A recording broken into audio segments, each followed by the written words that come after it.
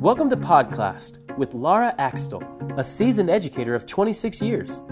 In each episode of Podcast, Laura explores a current educational topic from a variety of perspectives to help improve the future of education. Podcast is brought to you by Reading Horizons. Visit readinghorizons.com to learn more. And now, Podcast with your host, Laura Axtell. Thank you for joining us for this episode of Podcast. I'm Laura Axtell, your host, and today's podcast is the second in a two-part series on RTI, the tiered system of supports for struggling learners called Response to Intervention. Part 1 provided a wealth of information about the goals and intentions of RTI from two experts, Jim Wright and Dr. Douglas Fuchs. If you haven't already listened to Episode 4 to hear their explanations and their experience with RTI, I invite you to do so. As they mentioned, RTI isn't always implemented adequately, and research on its effectiveness is limited.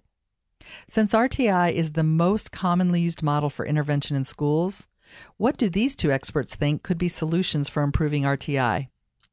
In addition, we'll hear from a school administrator about the RTI process they have used successfully to intervene with students in her district. I'm happy to welcome back Jim Wright to the program. Mr. Wright is the founder of the RTI resource website called interventioncentral.org and the author of 4 books on RTI. On the last episode, we talked about some of the issues that arise when schools are implementing RTI. Today, our interview will continue right where we left off, as Mr. Wright outlines his recommendations for improving RTI. Mr. Wright, thank you for joining us again to talk about RTI solutions. Thanks for inviting me, Laura. I'm going to jump right to the question. Based on your experience across the country, could you provide recommendations to schools for increasing the effectiveness of the RTI model? What do you see as potential solutions? In schools that have really helped classroom teachers to see the importance of strong instruction and differentiating the classroom, part of the success there is I got teachers who, when a student begins to struggle, they can both identify that student, articulate where the areas of concern are, and they can really tap into some ideas to support them. So those teachers feel much more empowered to take on a wide variety of different learners and be successful. And then everything kind of interlinks and supports. So in that school where the classroom teacher at Tier 1 kind of feels like she or he has more tools and they have greater confidence, we're not getting quite that pressure you alluded to earlier to get these students into Tier 2 and 3, supplemental intervention. And so we're much more able to rely on, objective data. Let's say a school-wide screener that can look at at-risk kids to help us in a rational way to identify those students who are at risk for, academic failure, get them into Tier 2 and 3 services. So it's not just willy-nilly driven by, teacher concern. It's actually data-based, and we're picking those kids who obviously most need that support. Those same schools then are finding that Tiers 2 and 3, we don't have these vague goals for students. We want to improve reading, and we'll do reading stuff with them. What we're doing instead is these schools have really outlined some good, solid programs and practices supported by research that are found to be effective, and they're training people to use those. They're collecting data frequently enough so kids can enter and exit at several points during the school year, and that makes it a more fluid process. And that also increases their capacity because as students, let's say mid-year, kind of close the gap and catch up, they can then be exited down to, let's say, Tier 1 support, Tier 1 level, and that frees up more slots at Tiers 2 and 3 for other students who are showing emerging needs during the school year.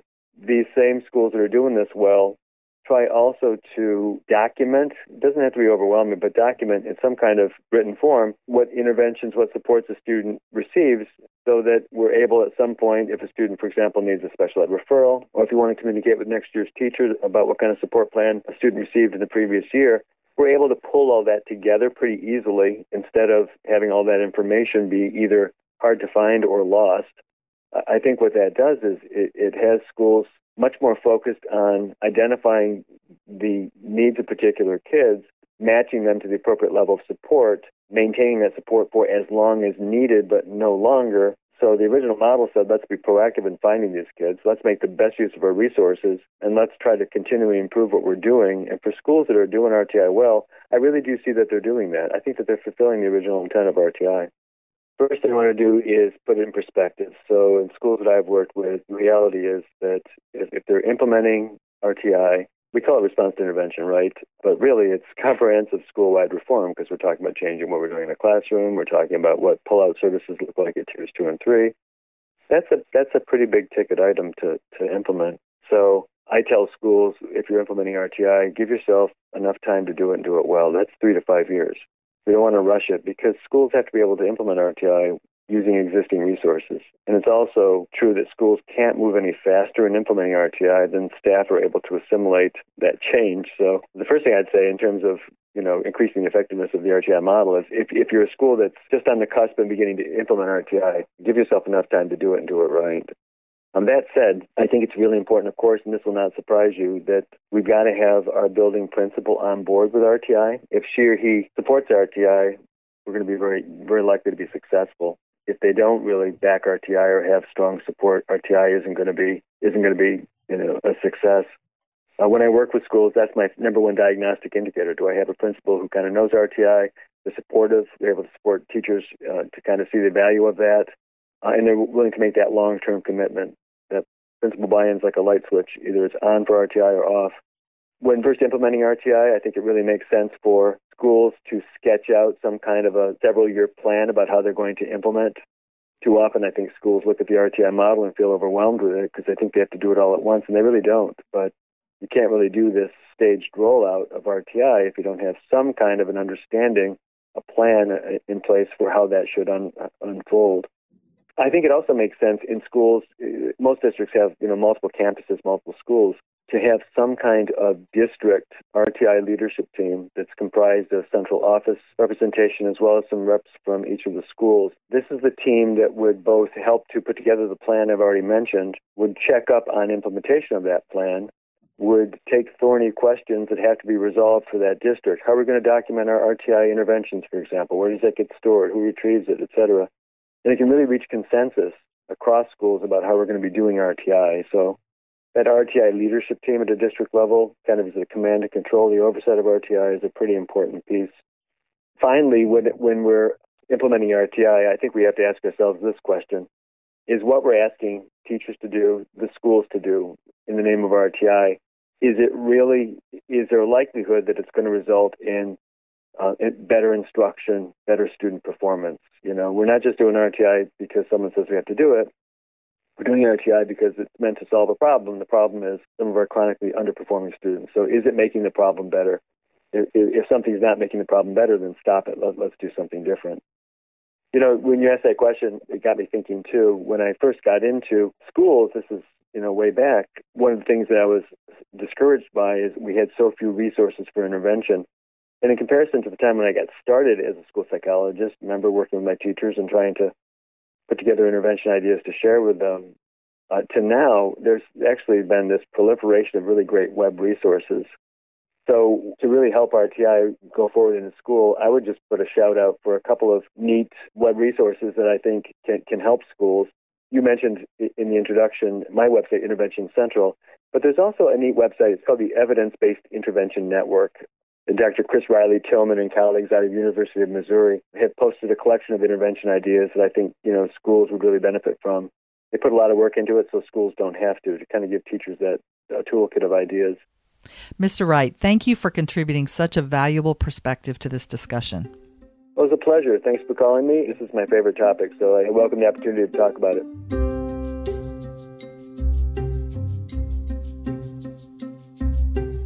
Our second guest and returning expert is Dr. Douglas Fuchs. Dr. Fuchs is a professor at Vanderbilt University and an educational researcher and writer. On the last episode, Dr. Fuchs discussed some of the difficulties with accurately assessing the effectiveness of RTI and some of the flaws with previous research. Today, he'll be sharing what he thinks could impact intervention. Thanks for joining me again today, Dr. Fuchs. Nice to be here. You have proposed some improvements in the RTI model regarding structure and implementation. Could you share what you believe would lead to a more effective model of instruction and intervention? Yeah. So first off, I think it's a big mistake.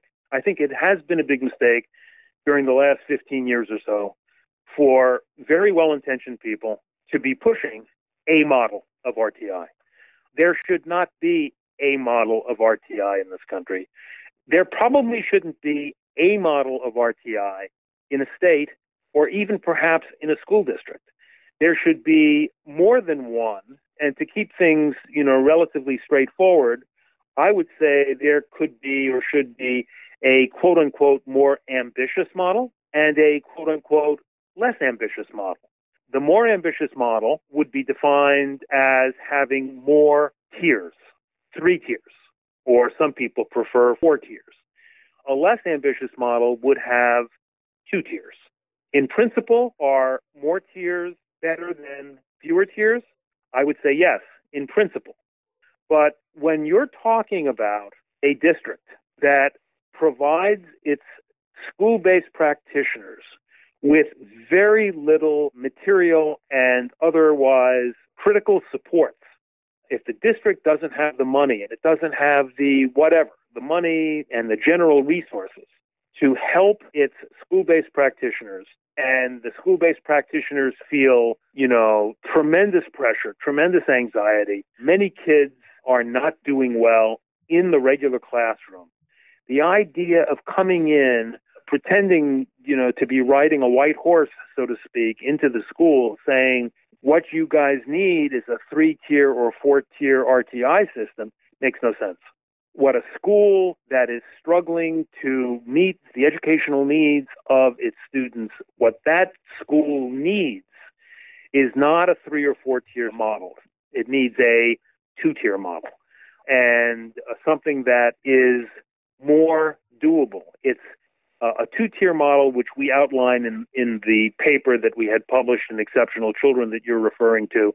A 2-tier model is not a simple model, but it is a more doable model. And what it basically does is, what it attempts to do is to encourage teachers and school-based administrators and others to think about the regular classroom. How can we feasibly change the regular classroom to make it stronger, to make the instructional environment stronger and more accommodating of a greater academic diversity of kids? And the good news here is that there are decades worth of research and validated programs that could be used in regular classrooms to strengthen those regular classrooms, to strengthen the achievement in those regular classrooms, especially in the areas of reading and math. And in this article that we published in Exceptional Children, we refer to these validated programs as supplementary programs. So they're not meant to compete with what the district is expecting the teacher to be using in terms of curricula and so forth, but it is supplemental. And there are a number of these supplemental programs that can be used, that have been used in many places. So the first tier of a 2-tier model is to try to fortify, and I can't do justice to the whole thing, in this podcast, but is to try to fortify the regular classroom. And the second tier is special education. And we're not talking about special education as people typically think of special education. We're talking about a special education that really does deliver individualized instruction. And if we could construct and help teachers implement a fortified regular classroom, we would have many, many fewer kids in need of additional services. But those who needed the additional services would get them with an intensity that's appropriate to their needs. So that would be, my recommendation, because, as I said before, a struggling school that's having a very hard time making Tier 1 work does not need to hear from researchers or administrators or anybody else that they need to implement 3 or 4 tiers, because it's just not going to happen. Thanks so much for your insight on RTI, Dr. Fuchs. We appreciate you taking the time to participate in this important discussion. Well, thank you very much, Laura. I appreciate the opportunity to talk with you. We'll be right back. Podcast is sponsored by Reading Horizons.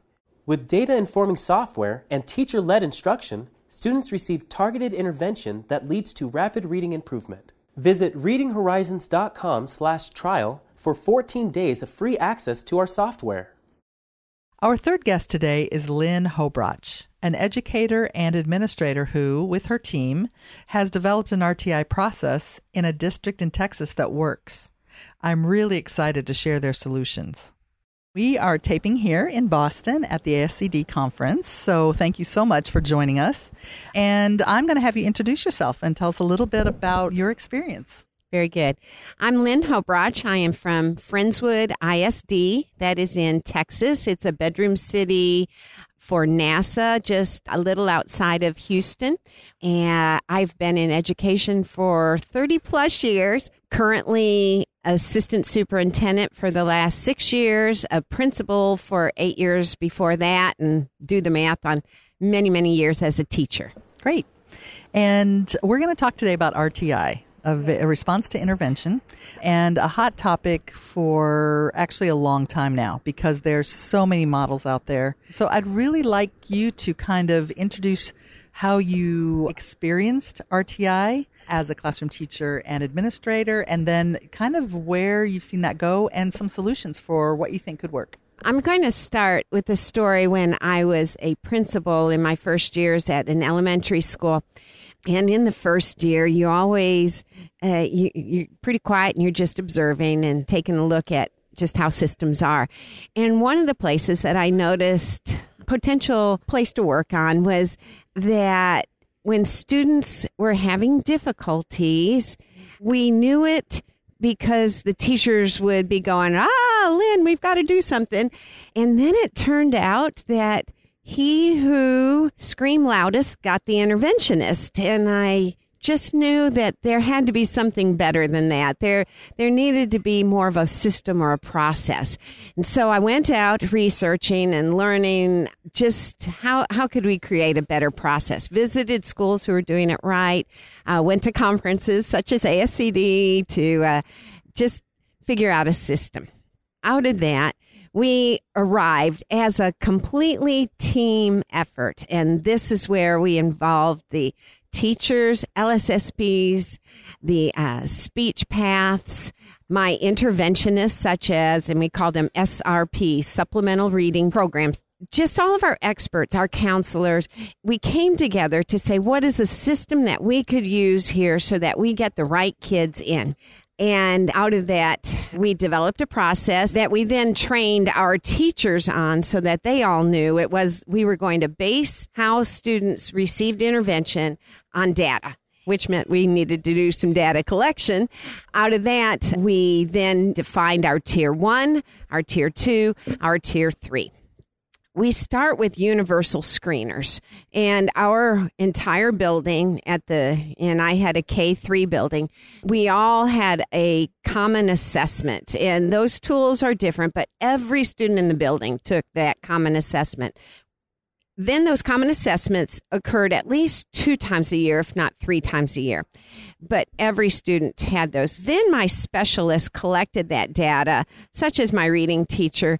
And in many cases, we had 3 to 4 data points. So we would say, okay, in this assessment, these are our bottom 10%. Let's color code them red for the whole student population in kinder.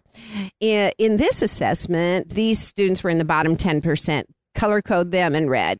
And this third assessment, because you can have sometimes multiple data assessments, then we looked at the whole picture and we said, oh my gosh, this kid has 3 reds, we've got to do something for him. And if one student had 1 red, maybe we can do something with that child in the classroom. So the first piece was looking at our big school picture and deciding who are those students who truly needed intervention. And those were our ones who had moved from a tier 1 to a tier 2 level and get that reading support or math support. So it sounds like the first step is you have to have the data. You always start with data. Yes. And sometimes as we would look at that data, and once the teachers were able to see this kid had 3 red dots, because we would have something, and here comes the next step. We would have round table. Round table is where the entire kindergarten set of teachers would sit together, and we would produce this data because we all own those kids, not just my class, but all that. And once those teachers would start to see, oh my kid isn't quite is in need as this student. They could now not say, but they saw that for our capacity, for the number of interventionists we had, these students were the ones who truly needed it.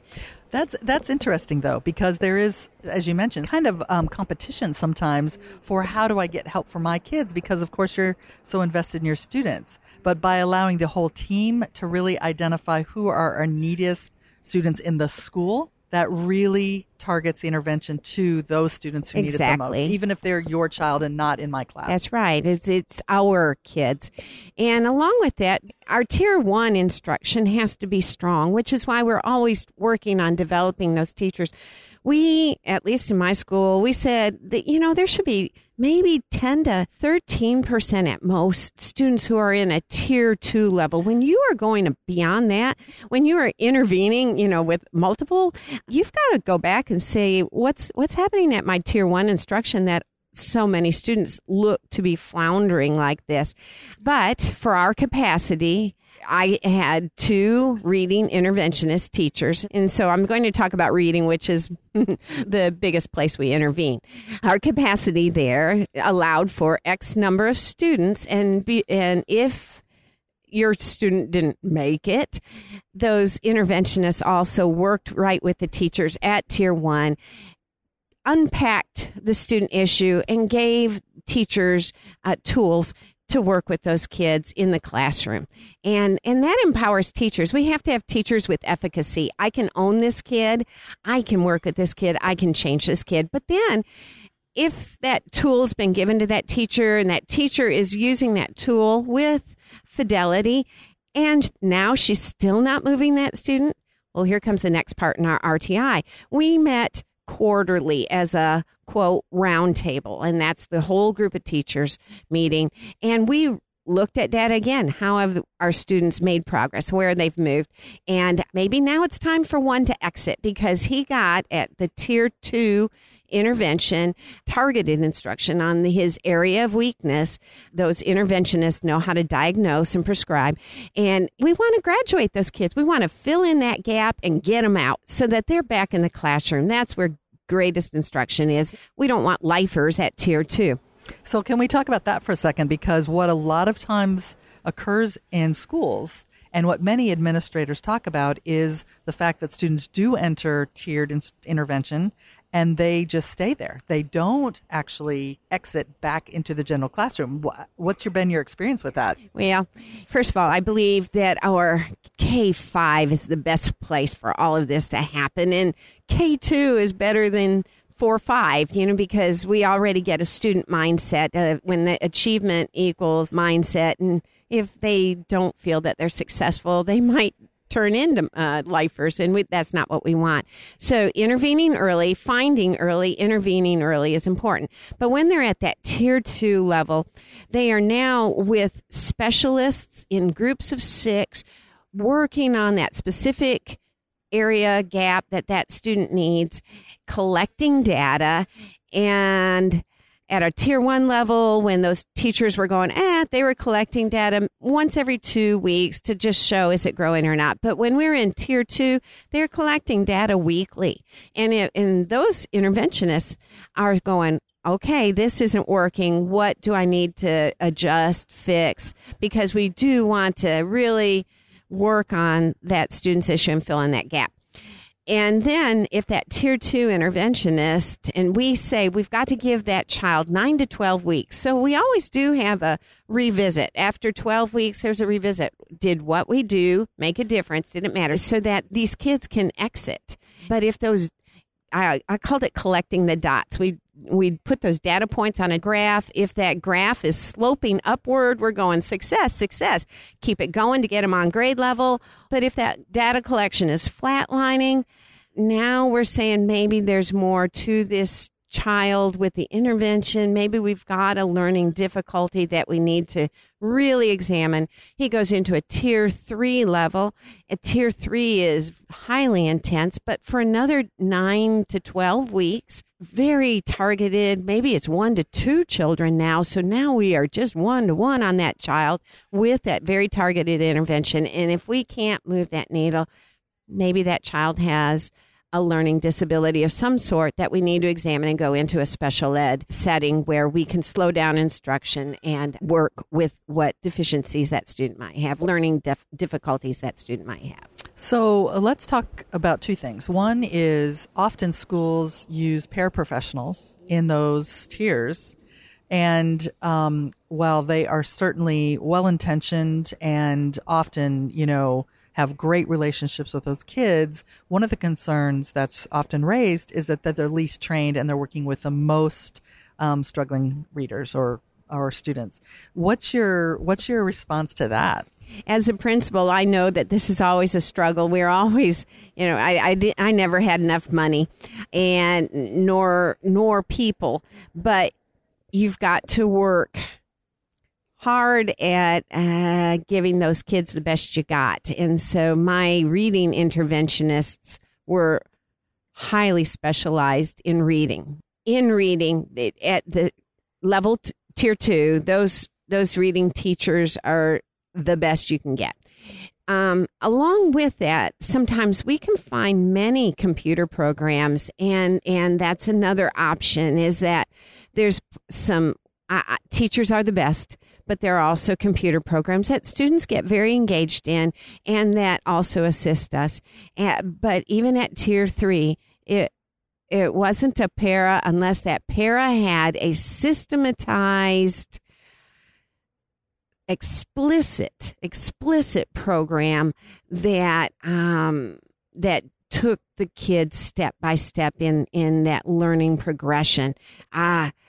Have you seen success with paras who, if they got the training and had a very explicit program, could work effectively with those kids? Yes, indeed. Because sometimes it's kids who need extended amount of practice on something. And a para who knows what she's supposed to be practicing can provide that instruction also. But we need that explicit, specified program for that child. And have you seen, when that process that you've described is in place, actually seen kids move out of tiered instruction back into the classroom and be successful? Absolutely. That's why it's so very exciting. And that's why over time when I was principal and we had to explain how we were going to do RTI, how you weren't just going to get your kids in. But once we saw how this system graduated kids, got them back in and got them running in the race. Numerous success. That's what RTI is about, is just helping those kids out and getting them back on the path. So, yeah, that's the way to do it. Do you think, based on what you've seen and your experience with those students, that you have actually intervened in time to prevent a child who might have otherwise ended up in special ed? Yes. Because if you let that go, if you fill in those gaps early with that intervention, it doesn't have to turn into a problem. And conversely, have you found that students who really needed special ed because there was a learning disability, that was so much more easily identified so that the process allowed that student to get intervention early? Laura, you're exactly right. That's what this RTI process is about. And so if I could go more into the steps, the round table is when the grade level is talking, and that's when we're seeing who might go to tier 2. But once we now are looking at those tier 2 students, we have a next step called, in our district, problem-solving team. And that problem-solving team is now a group of experts plus the teacher who are really starting to unpack one student at a time, look at all of his package. The counselor brings stories. My ESL teacher might bring information. Depending on who that student is, it's a whole story that helps us to understand that child and know exactly where we need to go and work with him. If you could talk about kind of the takeaway, it sounds like, number one, you have to screen students early. You have to collect data.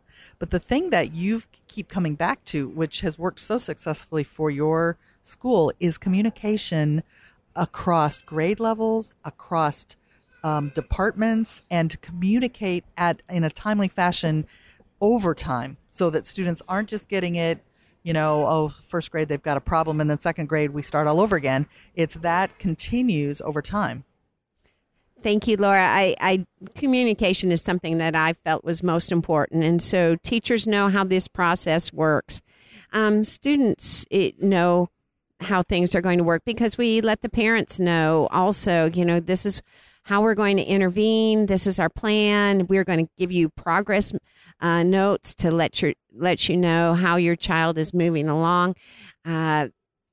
It is about communication and about the school owning all kids, not just my class having my kids and how good they are. Thank you, Ms. Hobrach, for providing such a thoughtful model of intervention and giving us real-life solutions for improving services to students. I hope you found today's episode to be informative. Effective instruction and intervention for struggling students is so important. We encourage you to view and share the resources mentioned by our experts and educator and the solutions they proposed at readinghorizons.com/podcast. Thank you to our guests and to you, our listeners. We invite you to join us for the next episode of Podcast on project-based learning and education innovations. Thank you for joining us for today's episode of Podcast. To be notified when future episodes are available, subscribe to Podcast on iTunes. Also, if you enjoyed today's episode, leave us a review. To submit discussion topics or to recommend a student, parent, educator, or expert to be interviewed on future episodes, please send an email to podcast@readinghorizons.com. Podcast is brought to you by Reading Horizons, the creator of a data-driven literacy program for beginning readers, struggling readers, and English language learners of all ages. With data-informing software and teacher-led instruction, students receive targeted intervention that leads to rapid reading improvement. Visit readinghorizons.com to learn more.